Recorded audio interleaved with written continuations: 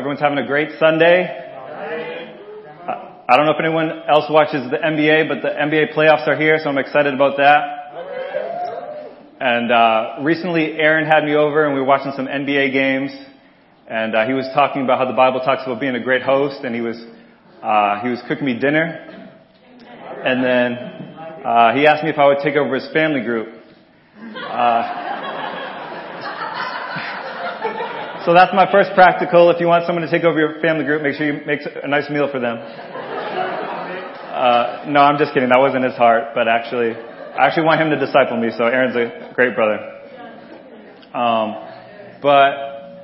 Earlier or last week, my roommates, Carlos and Cole, we were watching The Last Dance. I don't know if you're familiar with that. It's on Netflix. It's about Michael Jordan's career. And growing up, I really loved Michael Jordan. I used to tell people my middle name was Jordan. I collect Michael Jordan shoes. And I just love almost more than the games, like athletes, their mentality. You think of like Kobe Bryant, Tom Brady, they want to win and they want to dominate. But I'll get more into why I'm talking about this, but let's pray. Heavenly Father God, thank you so much for this opportunity to deliver your word, God.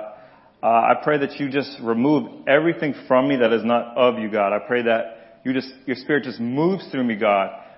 Just from all the great men and women from this church that have poured into me, God, I pray that I just represent them well, God. I love you, God. I pray that someone takes something out of this message. And we just love you so much. In Jesus' name, amen. All right.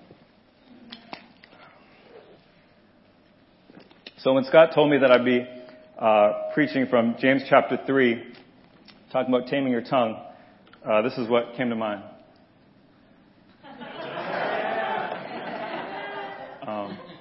So before we get started, I just want to say, in case anyone thinks the sermon is too worldly, Michael Jordan, LeBron James, Alex Morgan, Serena Williams, all those, your favorite athletes, male, female, celebrities, all of that, none of them have anything on Jesus.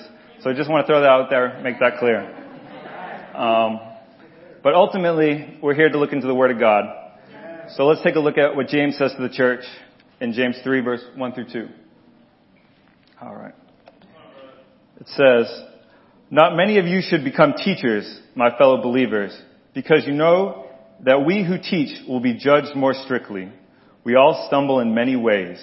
Anyone who is never at fault in what they say is perfect, able to keep their whole body in check." So my first point today is, do not take the role of teaching lightly. And you might say, I'm not a minister, so this doesn't apply to me. But if you think of teachers have influence. So you might have influence over, your family, your Bible group, your Bible talk group, your family group, your kids, your wife, your husband. We're all teaching in some capacity. So I think this message can apply to everyone here. So James says, teachers will be judged more strictly. I don't know about you guys, but this is very sobering to me. And it's like, man, God, I don't want to be judged more strictly. I want to be judged just like everyone else. But we know that for everyone who has been given much, much will be demanded. And from the one who has been entrusted with much, much more will be given. So if you're baptized into Christ, you have the Holy Spirit. And that's a big responsibility. So, of course, if you're going to have eternal life, that's going to come with some responsibility. Being a teacher in the church or a disciple that teaches other people, that has influence over people, it's more than just being talented. Everyone that comes up here, this great worship team, people that share their faith. If you share your faith with someone at the coffee shop, I just pray that you have people in your life that are sharpening you and making you more like God, because we'll never be perfect. I'll never be perfect on the stage. But we want to constantly try to reach the goal of Jesus. The scripture says we all stumble in many ways. And a stumble isn't always a big, just fatal fall. James was including himself when he was saying that statement. And that certainly includes myself as well. So this is me and my fiancée, Erica. and we like to make YouTube videos. And we have a new one coming out about Christian long-distance relationships. And we're filming, and we're just talking, and I make a joke. And we're like, I don't know if we can put that on the YouTube video, you know? And I don't know if anyone else does this, but it's like you try to just get a laugh out of people, and it's not sin, but it's like, I don't know.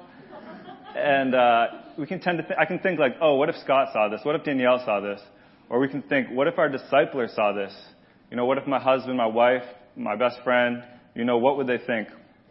And I think that's the heart we have to hold ourselves to a high standard.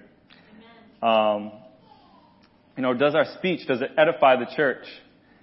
And you can say, okay, well, I'm not like you. I don't make stupid jokes. Amen. But there's other ways that our tongues can get us in trouble. You can be very critic of people. You can boast. You can exaggerate. Selective reporting. Gossip. Slander.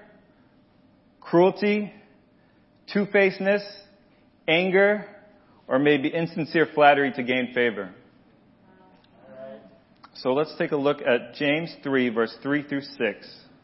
And it says, when we put bits into the mouths of horses to make them obey us, we can turn the whole animal.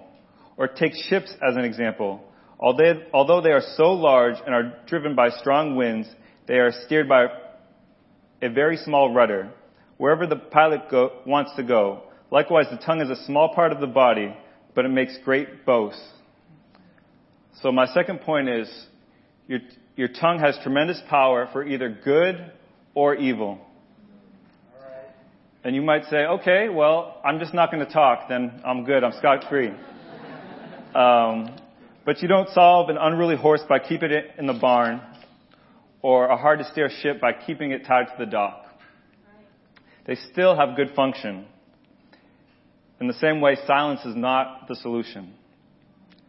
Your tongue is an instrument that can be used for good. You can tell people about God, God's character, God's heart, how He changed your life. We know that a good word makes the heart glad. That pleasant words are like a honeycomb, sweetness to the soul and health to the bones. The tongue has the power of death, but also the power of life.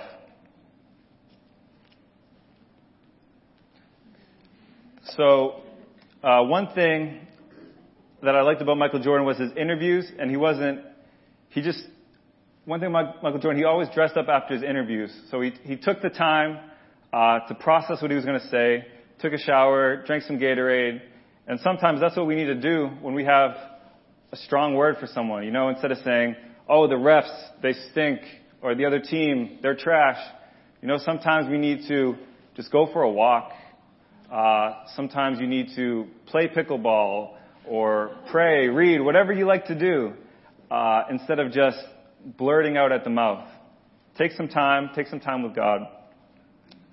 And recently we had our brothers midweek here, and I was just thinking of having the brothers together in that unity.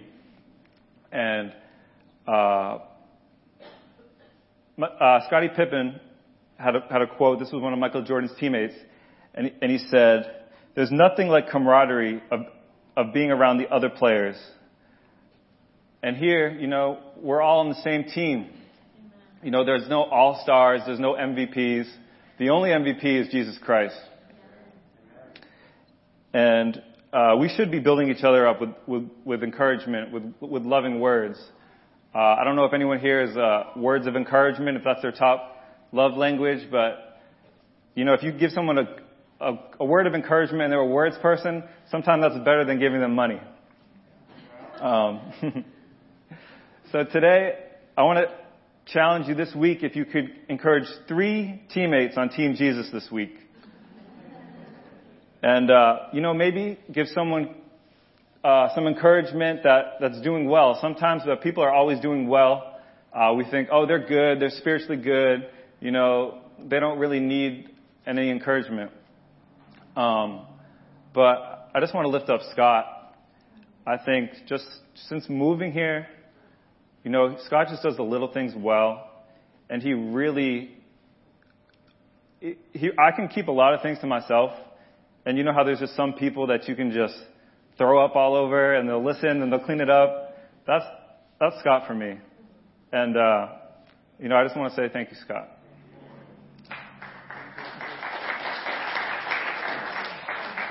And I also want to encourage everyone this week to encourage maybe 2 or 3 people that maybe don't get the recognition that they deserve, And for me, some of those people, Bernard, Beverly, Josh Fall, they're here hours before service.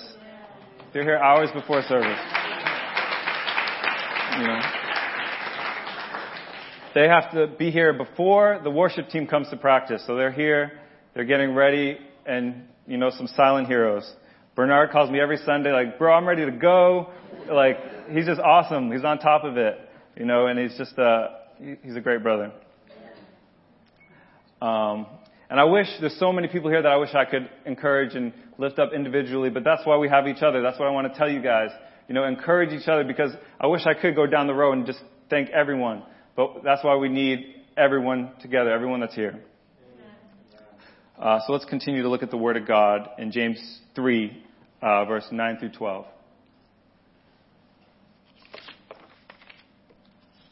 It says, with the tongue we praise our Lord and Father.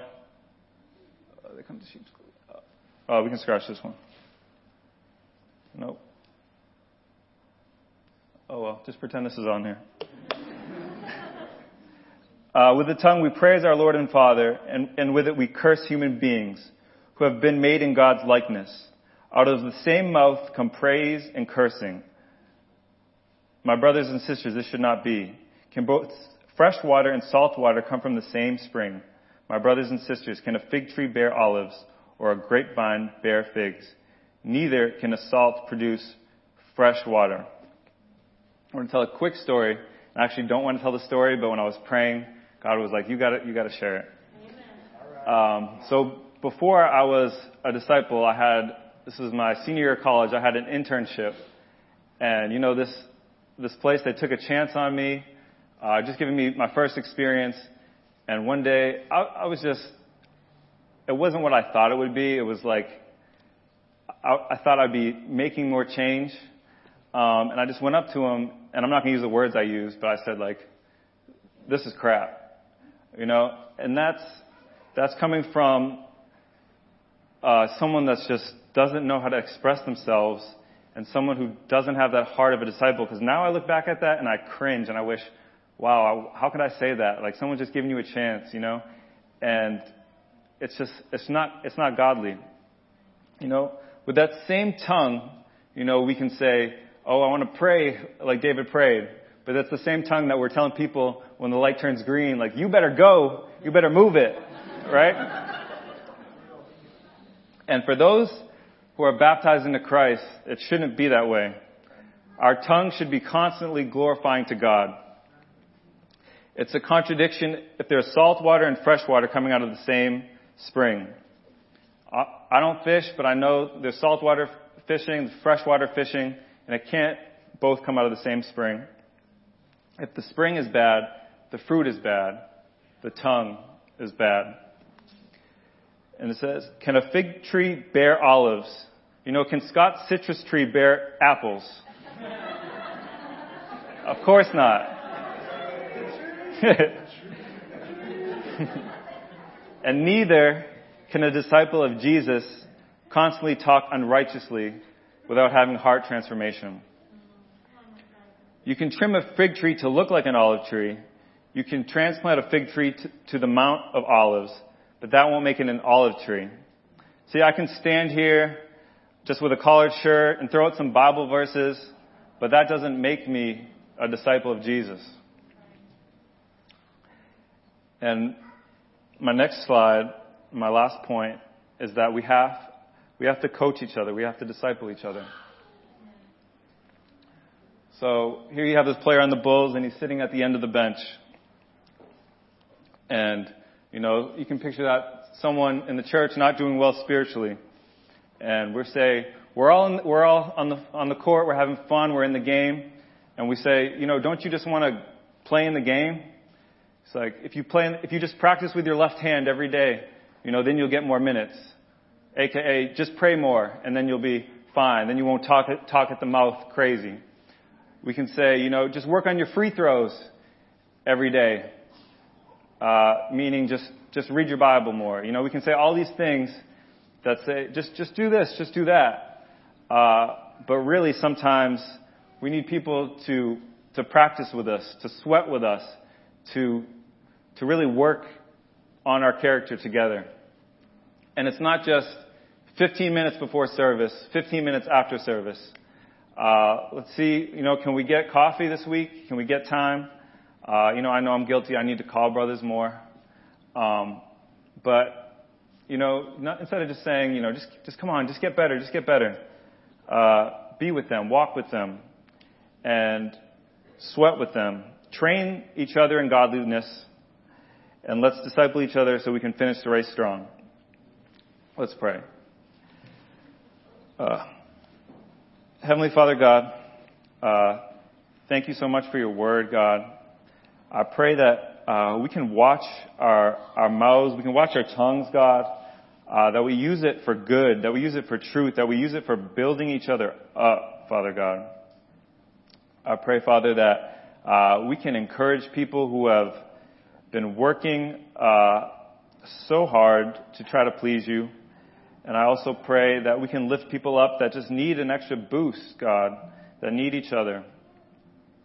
I pray, Father, for this church, God. I pray for everyone, God, to be able to disciple people, to be able to just learn to use their mouths as an instrument of good.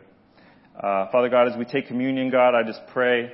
I pray for each person in this church to just be more like you, God, to let go of any fear that we have, God, and just walk in perfect love. In Jesus' name, amen.